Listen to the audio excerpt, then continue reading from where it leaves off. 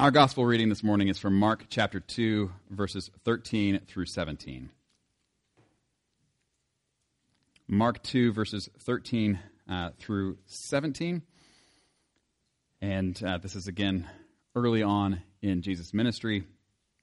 And we see him teaching and calling people and interacting with tax collectors, sinners, and Pharisees. Before we read, let us pray. Heavenly Father, we do thank you for this day that you have made, and we thank you for your word which you have given to us. We ask that you would help us this morning to hear your word. Help us to understand what we hear. Help us to understand what it means and what it means for us today. We pray this in Jesus' name. Amen.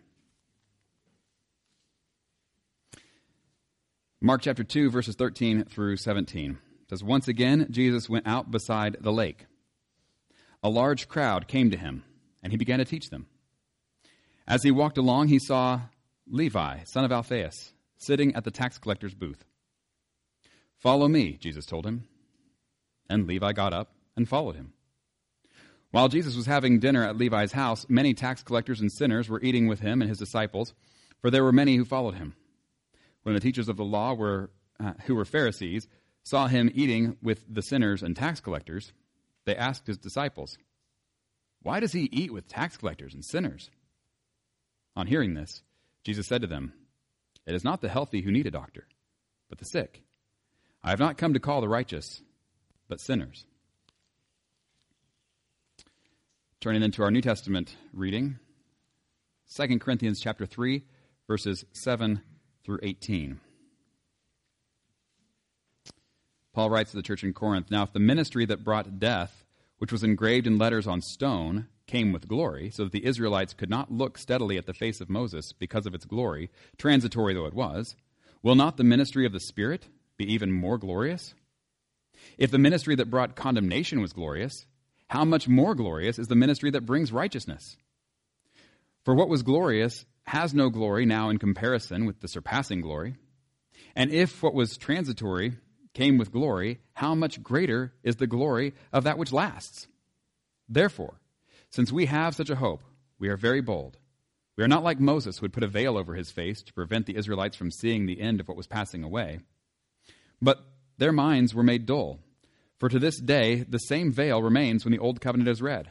It has not been removed, because only in Christ is it taken away. Even to this day, when Moses is read, a veil covers their hearts. But whenever anyone turns to the Lord, the veil is taken away. Now the Lord is the Spirit, and where the Spirit of the Lord is, there is freedom. And we all, who with unveiled faces contemplate the Lord's glory, are being transformed into his image with an ever-increasing glory, which comes from the Lord, who is the Spirit." This is the word of the Lord. Thanks be to God.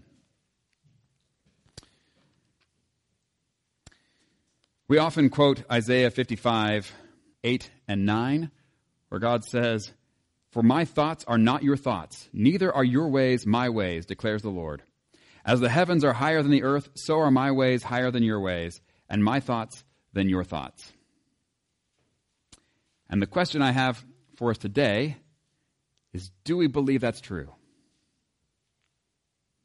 Do we believe that God's thoughts are not our thoughts, and that his ways are not our ways, and that his thoughts and his ways are higher and better than our thoughts and our ways? Do we believe that? I think that's an easy question to answer yes to and not mean it. Like, oh, of course I believe that God's ways are not my ways and that his ways are better than mine. But that's not the kind of question that you answer on a paper and pencil test. That's a question you answer in the test of life. And so as we have decisions to make, that's when we're answering that question. Do we actually believe that his way is better than our way? That it's different than our way? Too often we think, well, if I were God, I would do it this way, so that must be what God is doing, and there we go. That his ways are not our ways. He doesn't do things the way we do them. But he does call us to follow him And then it says that we're to be transformed into his image. And so as we continue to follow him, we are continuing to seek what his way is and to be shaped by his way. And it will conflict with our way.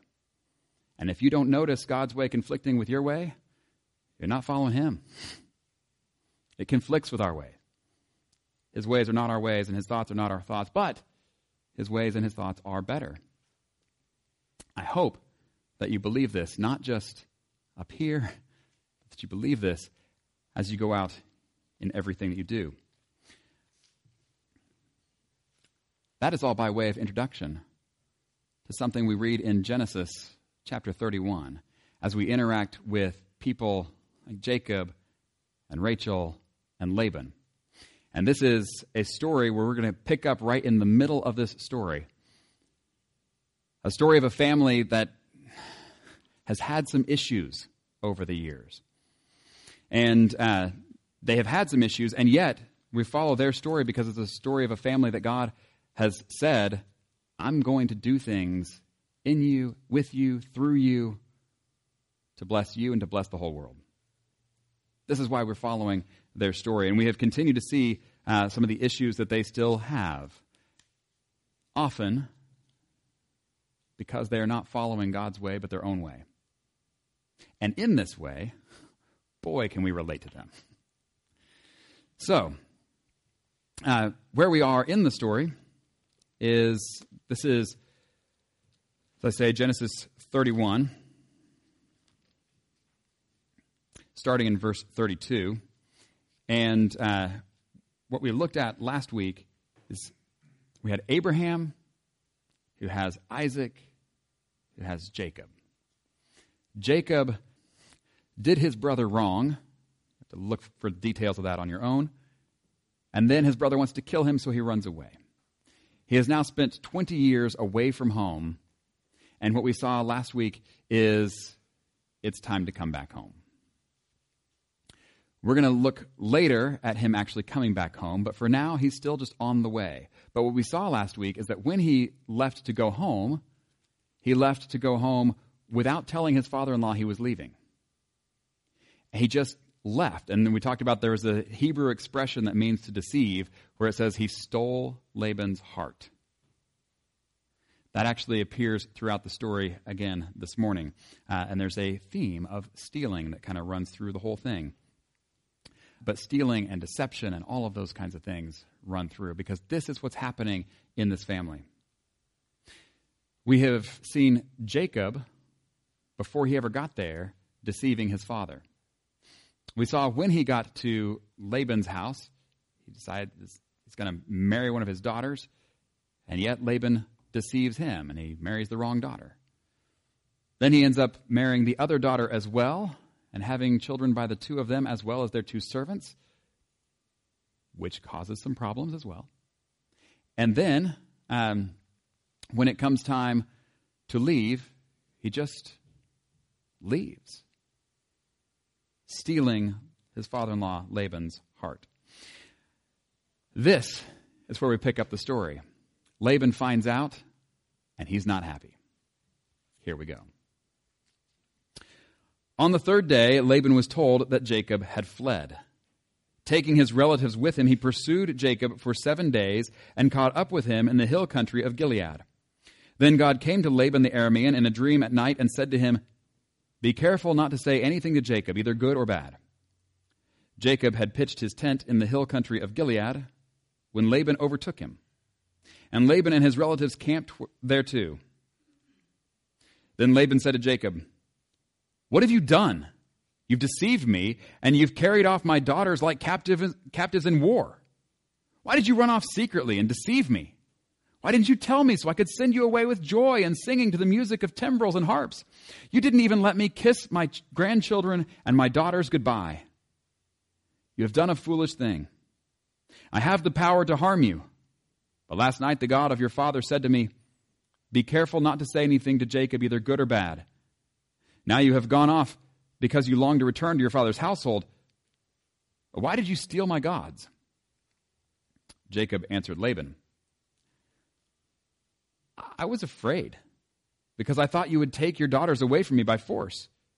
But if you find anyone who has your gods, that person shall not live. In the presence of our relatives, see for yourself whether there is anything of yours here with me. And if so, take it." Now Jacob did not know that Rachel had stolen the gods. So Laban went into Jacob's tent, and into Leah's tent, and into the tent of the 2 female servants. But he found nothing. After he came out of Leah's tent, he entered Rachel's tent. Now Rachel had taken the household gods and put them inside her camel's saddle and was sitting on them. Laban searched through everything in the tent, but found nothing. Rachel said to her father, "Don't be angry, my lord, that I cannot stand up in your presence. I'm having my period." So he searched, but could not find the household gods. Jacob was angry and took Laban to task. "What is my crime?" he asked Laban. "How have I wronged you that you hunt me down? Now that you have searched through all my goods, what have you found that belongs to your household? Put it here in front of your relatives and mine. Let them judge between the 2 of us. I have been with you for 20 years now. Your sheep and goats have not miscarried, nor have I eaten rams from your flocks. I did not bring you animals torn by wild beasts. I bore the loss myself. And you demanded payment from me for whatever was stolen by day or night. This was my situation. The heat consumed me in the daytime and the cold at night, and sleep fled from my eyes. It was like this for the 20 years I was in your household. I worked for you for 14 years for your 2 daughters and 6 years for your flocks, and you changed my wages 10 times. If the God of my father, the God of Abraham and the fear of Isaac had not been with me, you would surely have sent me away empty-handed. But God has seen my hardship and the toil of my hands, and last night he rebuked you." Laban answered Jacob, "The women are my daughters, the children are my children, and the flocks are my flocks. All you see is mine. Yet what can I do today about these daughters of mine, or about the children they have borne? Come now, let's make a covenant, you and I, and let it serve as a witness between us." So Jacob took a stone and set it up as a pillar. He said to his relatives, "Gather some stones." And they took stones and piled them in a heap. And they ate there by the heap. Laban called it Jegar Sahadutha, and Jacob called it Gilead. Laban said, "This heap is a witness between you and me today. That is why it was called Gilead. It was also called Mizpah, because he said, 'May the Lord keep watch between you and me when we are away from each other. If you mistreat my daughters, or if you take any wives besides my daughters, even though no one is with us, remember that God is a witness between you and me.'" Laban also said to Jacob, "Here is this heap, and here is this pillar I have set up between you and me. This heap is a witness, and this pillar is a witness that I will not go past this heap to your side to harm you, and that you will not go past this heap and pillar to my side to harm me. May the God of Abraham and the God of Nahor, the God of their father, judge between us." So Jacob took an oath in the name of the fear of his father Isaac. He offered a sacrifice there in the hill country and invited his relatives to a meal. After they had eaten, they spent the night there. Early the next morning, Laban kissed his grandchildren and his daughters and blessed them. Then he left and returned home. Well, did you hear it? Oh, I told you this family had some issues. Boy, don't they? So I mentioned when we started this whole series that one of the things we're trying to do as we go through this is not to cover every detail of every story, because you just can't. There's too much. And so you may have questions that go unaddressed today, and that's just how it is. But what we're trying to do is cover the story, follow the storyline as we go through to see how God is working with his people as we go through all this, and then what that means for us today. And so with that, we'll begin back at the beginning. Laban is told that Jacob has fled. Say you're in his position. You find out that this is what's happened. You cool with that? Or you get angry? That here your son-in-law, who has your daughters, your grandchildren, a lot of flocks that, yes, are technically his, but you kind of all been together. He's just taken all of it and left and gone far, far away without telling you. You good with that or not? He's not, and I think that's understandable. He is very angry about what happens, and he chases him down. And who knows what his plan is when he gets there. We don't find that out. What we find out instead is that he has this interaction with God in a dream the night before he meets up with Jacob. And what does God say to do? Be careful. Be careful that you don't say anything to Jacob, either good or bad. Now, I don't think that this means no words at all. Otherwise, the rest of what we see here is in direct contrast to that. I think what it means instead is when you catch up with him, I don't want you to take matters into your own hands. I don't want you condemning him for what he's done, cursing him or punishing him because of that. That's not your place. Now, we'll tell you, this is again, God's ways are not our ways. Because when we have somebody who's done us wrong, what do we want to do? Chase them down and make sure they know. And not only do they need to know that it's wrong, but they need to suffer. Otherwise, it's just not fair.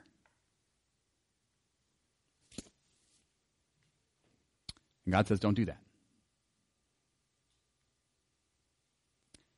But when we hear that, we tend to then swing the opposite direction and say, oh, so you're saying what they did is fine? That it was right, that it was good? And God's like, no, I'm not saying that either. And so you're not to reward Jacob either. So no, you don't punish him for what he did, but you don't reward him either. I'm not saying that what he did was right. What I'm saying, Laban, is I'm the one who will deal with Jacob, not you. Do you know how much faith and trust it takes to allow God to be the one who deals with stuff like that? That's a big step. Because this is not what comes naturally to us, is it? What comes naturally to us is what came naturally to Laban. I'm chasing after him, and I will make sure he suffers. But then he doesn't. He doesn't because God has come to him in the night and said, don't say anything either good or bad to him. And yet, when he does meet up with him, he lets him know, I don't like what you did. I don't think it was okay, but I'm not going to do anything about it. Isn't that interesting? I'm not going to do anything about it. Does Laban have a legitimate complaint? Yes, he does. And not just because, hey, you left without saying goodbye, which is bad enough, but he's like, you also stole my household gods. Jacob doesn't know that somebody actually did, but it's his favorite wife. Just even that term should clue you into some of the problems that we're not addressing today. Rachel has stolen the household gods. A variety of reasons why she may have done this. Nobody's really sure. May have been a claim to inheritance from her father. May have been just a way of punishing her father for the way she felt mistreated. May have been because she was trying to kind of hedge her bets. And so, I don't know, I'm going off with Jacob and his God, but maybe bring along the gods from back home as well. We don't know. Or for whatever reason, she brings them along, and Laban is understandably upset. That not only have you stolen my heart by stealing my daughters and my livestock and my grandchildren without telling me, but also you took the household gods. He's got a legitimate complaint. But here is the one point that Jacob thinks he at least can have a place to stand and defend himself. You ever been in this position where you've completely done wrong to somebody, but they overstep what they call you on, and so you're like, oh, I didn't do that. And so you're like, well, let's just ignore all the parts that I did do. That's where Jacob goes here. And you can hear his righteous indignation. He does not talk about the running away from Laban with the daughters, except to say, well, I was afraid that you were going to do bad to me. So it's because I think horrible things about you that I did what I did. So it's not really that bad, is it? Come on. But then he spends most of his time saying, no, we didn't take your household gods. You are falsely accusing us. Go ahead, have a look. And then he does. He has a look, and the buildup is spectacular. As the author tells us, he goes into Jacob's tent. He goes into Leah's tent. He goes into the tent of the female servants, but he finds nothing. And then he goes into, he comes out of Leah's tent and he enters Rachel's tent. And it doesn't tell you what happens next, but it kind of has that little commercial break pause, that cliffhanger moment, and says, now Rachel had taken the household gods and put them inside her camel saddle and was sitting on. It makes you wait for it. And then even so, she's not caught. She's not discovered. You say, well, then why even tell us this part? And I think there are two main reasons that we are told this part. I think one is to let us know that Laban really did have a legitimate complaint. And two, that we can see that Rachel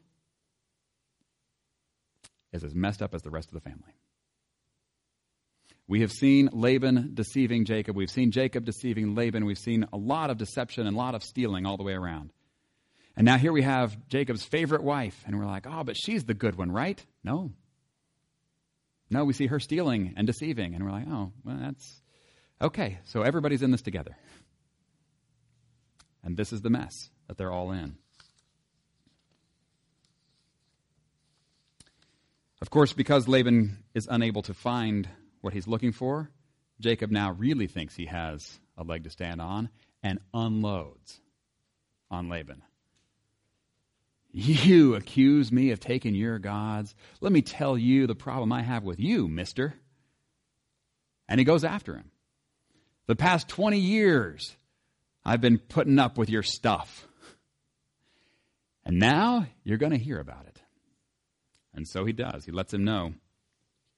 And the way that Jacob kind of paints the picture is, I've been doing everything right. Everything I've been doing is right. You have been the one who has been bad to me. You're trying to make me look bad, but really you're the one who's doing bad. The only things that I've ever done is just in response to what you've done first. Does this sound familiar? Like how every child grows up and you say, what did you do? And the first answer they have is not what they did, but what somebody else did first. Does that sound familiar? Either from your own childhood or those of your children or grandchildren? Maybe not even just from childhood, but even today. What have you done? Well, it was the woman that you put here. She gave me the fruit and I ate. What have you done? Well, it was the serpent that came along and deceived me. Jacob, what have you done? Well, no, it was Laban. Laban's the one who did stuff to me first. That was the thing. Sound familiar? Maybe even replay the events of this last week in your own life. And maybe recognize a familiar pattern there as well. We come to our time of confession on Sunday morning, and maybe your first thought is, well, no, everything I did was fine. It was always just in response to somebody else. It's what they did was the real problem.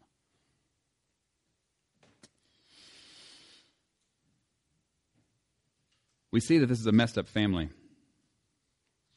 But I don't think that our response is supposed to be to look at them and look down on them. I think we see how messed up they are displayed for us because we are supposed to be able to relate to them. To see ourselves in these kinds of messed up relationships and say, oh, yeah. Yep. I have been there. I have acted just like that. And so where do they leave things? They leave things with piles of rocks. They pile up a bunch of rocks as a way of being a witness. You know what it's a witness of, though? It is not a witness of a good relationship, is it? It really is a witness of their broken relationship. As they are going their separate ways, they have both demonstrated and now verbalized, I don't trust you. I don't trust you. I won't trust you. We're going to go our separate ways. And what we're going to do is we're going to ask that while we're away from each other, and I can't keep my eye on you, that God is going to keep his eye on you.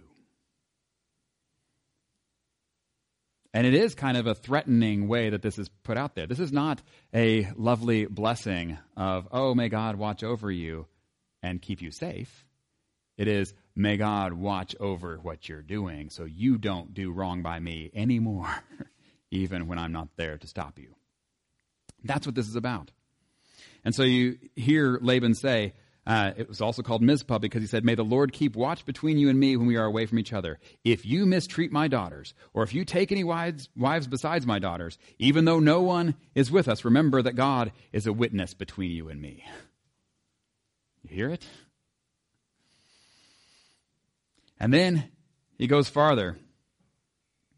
And he says, this heap is a witness, this pillar is a witness, that I will not go past this heap to your side to harm you, and that you will not go past this heap and pillar to my side to harm me, as though in the future you're going to want to come and try to get revenge from something I've done to you. And so you're going to come back and try to harm me, and you're going to come by this pile of rocks on your way to come to me. And when you see it, you're going to remember, we have a deal. I'm not coming to your side to mess with you. You don't come to my side to mess with me. This is the things have gotten so bad in the back seat of the car that you now have the line here, and you are not allowed to cross the line to mess with your sibling anymore. We're done with that. You look out your own window. You sit on your hands if you need to. I'm paraphrasing. But this is the idea. Like, we can't get along anymore. And so we are going our separate ways completely. This is really a tragic story of brokenness within a family that didn't have to be broken like this. The reason that they are broken like this is also not because God isn't working with them. He is. We have seen God continue to show up in Jacob's life. He appeared, what we saw last week, and said, hey, I'm the God of Bethel, the same one that appeared to you when you were leaving home, and now as you're on your way back, I'm still with you. You know this, right? Jacob even says here, the only reason I prospered when I was with you is not because of my own scheming. It's because God has been with me through all of this. Does that mean Jacob's been doing everything right? Absolutely not. He has continued to scheme and scrounge and try to grab for everything he can.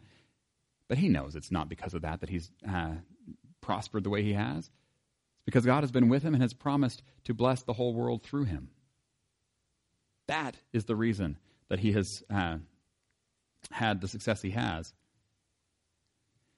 Has God been with Laban?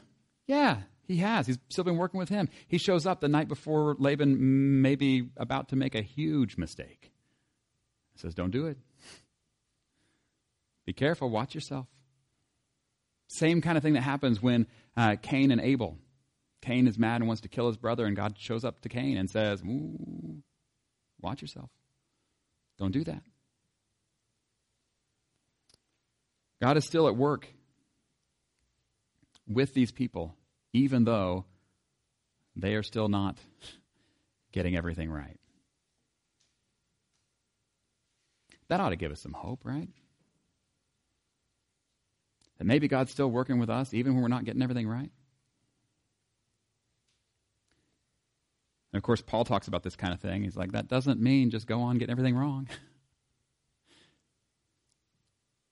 Things would sure go a lot easier for Jacob if he would get things right every now and then. Things would sure go a lot easier for Laban if he would get things right every now and then. The reason that things are messed up in their family is because, as we started with, where God says, my thoughts are not your thoughts, my ways are not your ways, right? Laban and Jacob have the ways of people. They're not following the ways of God. They're following the ways that come normally and naturally to all of us. That's why when we read their story, we go, does this make you mad? If this happened to you, does it make you mad? You go, yeah, that made me mad. You want to go bring justice to them? Oh, yeah, absolutely. I'm in perfect position to do that.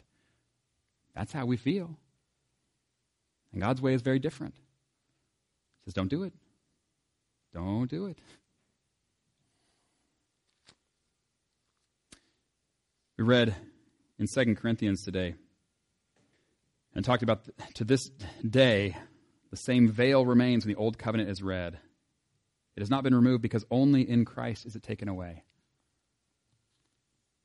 When we're reading through the Old Testament, I think that's what this is talking about.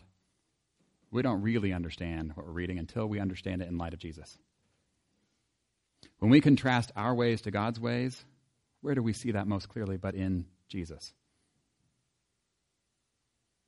We don't have a pile of rocks to look at to show us why we can't trust each other.